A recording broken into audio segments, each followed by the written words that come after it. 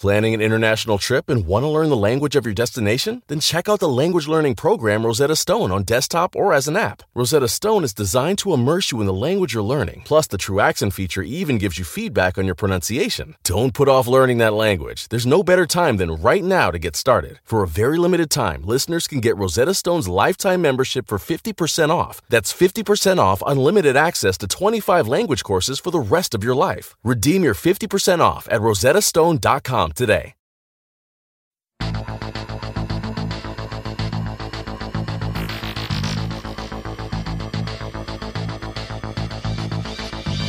Hi, I'm Dr. Sabrina Stierwalt, and I'm Everyday Einstein, bringing you quick and dirty tips to help you make sense of science. Imagine it's a hot summer day, so you decide to take a quick dip in the river to cool off.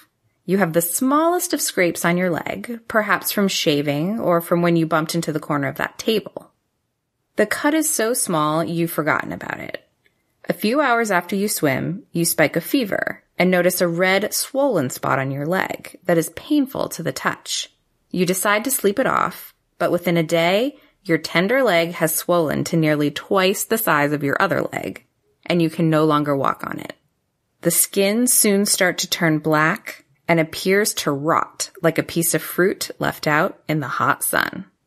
In the past month, at least 4 people have been diagnosed with flesh-eating bacterial infections.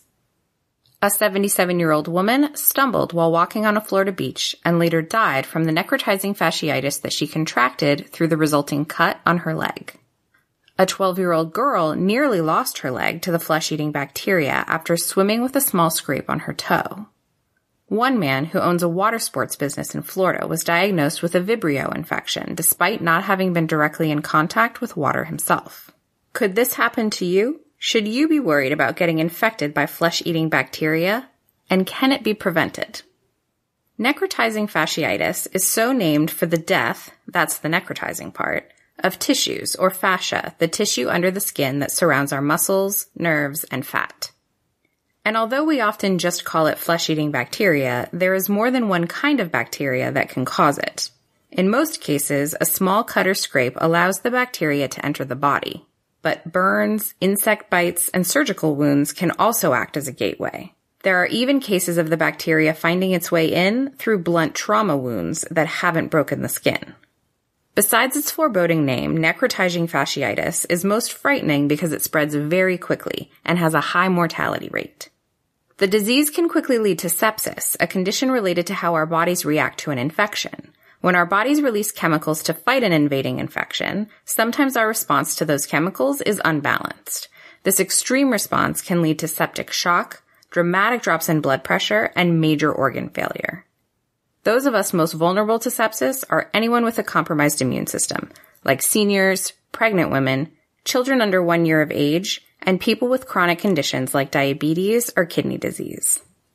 Doctors may diagnose necrotizing fasciitis by taking a tissue sample, taking blood work to look for signs of infection, assessing muscle damage, or taking an image of the bruised area via a CT scan, MRI, or ultrasound. Sometimes, though, there is no time to wait, and doctors won't wait for test results before taking action. Even with quick treatment, 1 in 3 people die from the infection. I'm Roman Mars, host of 99% Invisible. I'm excited to be teaming up with Lexus GX and SiriusXM on some very special 99PI episodes. We're heading to some of the cities in the U.S. that have special meaning for me and exploring the ways that these cities marry form and function. To learn more about the Lexus GX and SiriusXM and Lexus vehicles, visit lexus.com/GX and SiriusXM.com/Lexus Trial. The all-new Lexus GX. Live up to it. Check out the 99% Invisible feed now and listen to these special episodes. Planning an international trip and want to learn the language of your destination? Then check out the language learning program Rosetta Stone on desktop or as an app. Rosetta Stone is designed to immerse you in the language you're learning. Plus, the True Accent feature even gives you feedback on your pronunciation. Don't put off learning that language. There's no better time than right now to get started. For a very limited time, listeners can get Rosetta Stone's lifetime membership for 50% off. That's 50% off unlimited access to 25 language courses for the rest of your life. Redeem your 50% off at rosettastone.com today. Vibriosis, an infection caused by the Vibrio species of bacteria that can cause symptoms similar to those of necrotizing fasciitis, is typically contracted by exposing a wound to ocean water or by eating undercooked seafood. An estimated 80,000 people contract vibriosis and 100 people die from the disease in the United States every year. So how can you avoid necrotizing fasciitis? Because it is not usually derived from other infections, necrotizing fasciitis usually strikes randomly and unexpectedly.